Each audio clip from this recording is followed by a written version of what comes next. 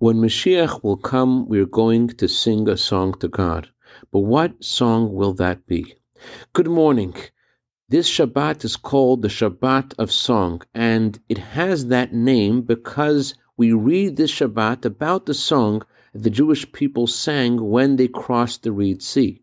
The Torah says that they began their song with the words Az Yashir.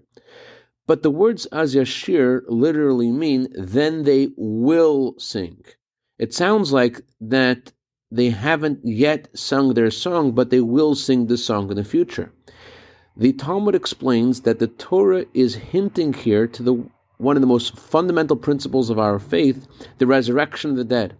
How Moses and Aaron and all those who have passed away will rise and sing to God again, Az Yashir. But that's not the only song that we will sing when Mashiach will come.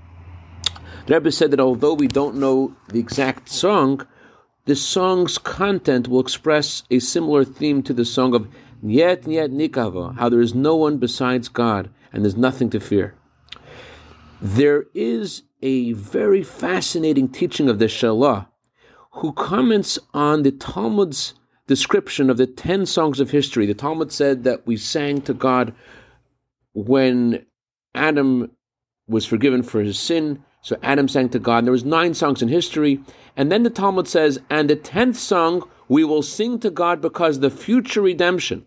The Talmud is alluding to, says the Shalah, that even before Mashiach comes, we have to be so confident in the coming of Mashiach that we sing already with that faith, and that faith and that song will bring the coming of Mashiach. Candlelighting time for Los Angeles is 5:03. Dedicate a minute of Torah today to Chaim Yisrael Berkovitz in honor of his birthday tonight for a year of bracha v'atzlacha b'gashmius u'beruchnis. Have a wonderful Shabbos.